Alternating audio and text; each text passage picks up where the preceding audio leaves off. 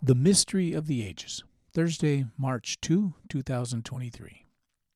You Gentiles are joint heirs. You are the fellow members of the body and joint partakers through the gospel of the promise given in Christ Jesus. Ephesians 3:6. Most people enjoy mysteries.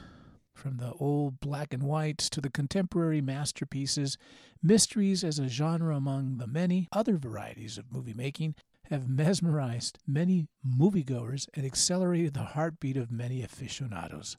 But there is a mystery that shadows above all the others. The term "the mystery" is found in the New Testament, mostly in the epistles of Paul. The words appear as little as 6 times in some versions of the Bible to 21 appearances in the other versions and paraphrases. No doubt, it is the Apostle Paul who makes most usage of the term. But what about this term mystery? What does it mean? What is the impact of the word? During my early years, I was intrigued by the sound of the words.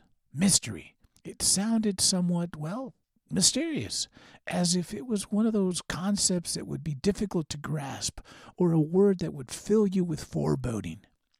Lo and behold, when I read on the subject and brooded over this term, I was somewhat disappointed, even disillusioned, at the simple explanation of the apostle. In brief, it can be summed up in the following sentence. The mystery of Christ is that the Gentiles have come to be the fellow heirs of the promises given to the Jews.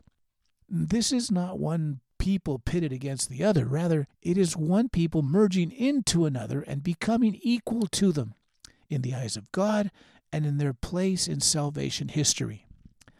As you have seen, this transition has not been an easy one.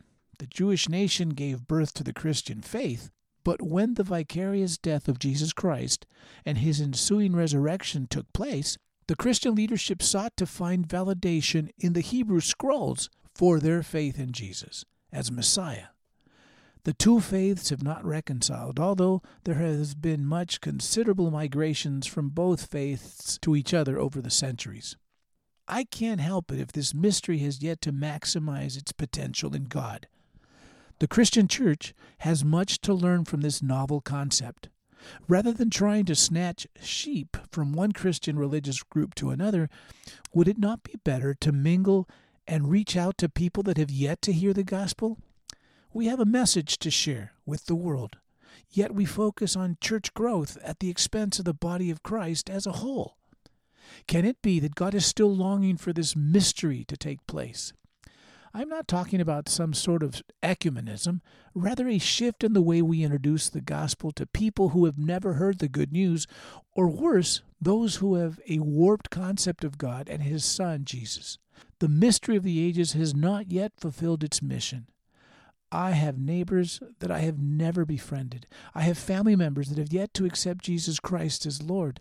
I am presently serving in a small and fledgling church plant. We have been growing slowly. I enjoy sharing the gospel to those who come, but there are many others, a myriad of them, that have not even heard or even seen the gospel lived out. Somehow, there has to be a better way of growing and multiplying. Sadly, the same people come to our worship services all the time. They look like us, they eat like us, they talk like us, they dress like us, they even come occasionally to worship with us. But there are thousands more who are disillusioned with church and religion. We can invite them. We can embrace them. We can love them. It's time to live out the mystery of God. Are you interested? Time is running out for many people.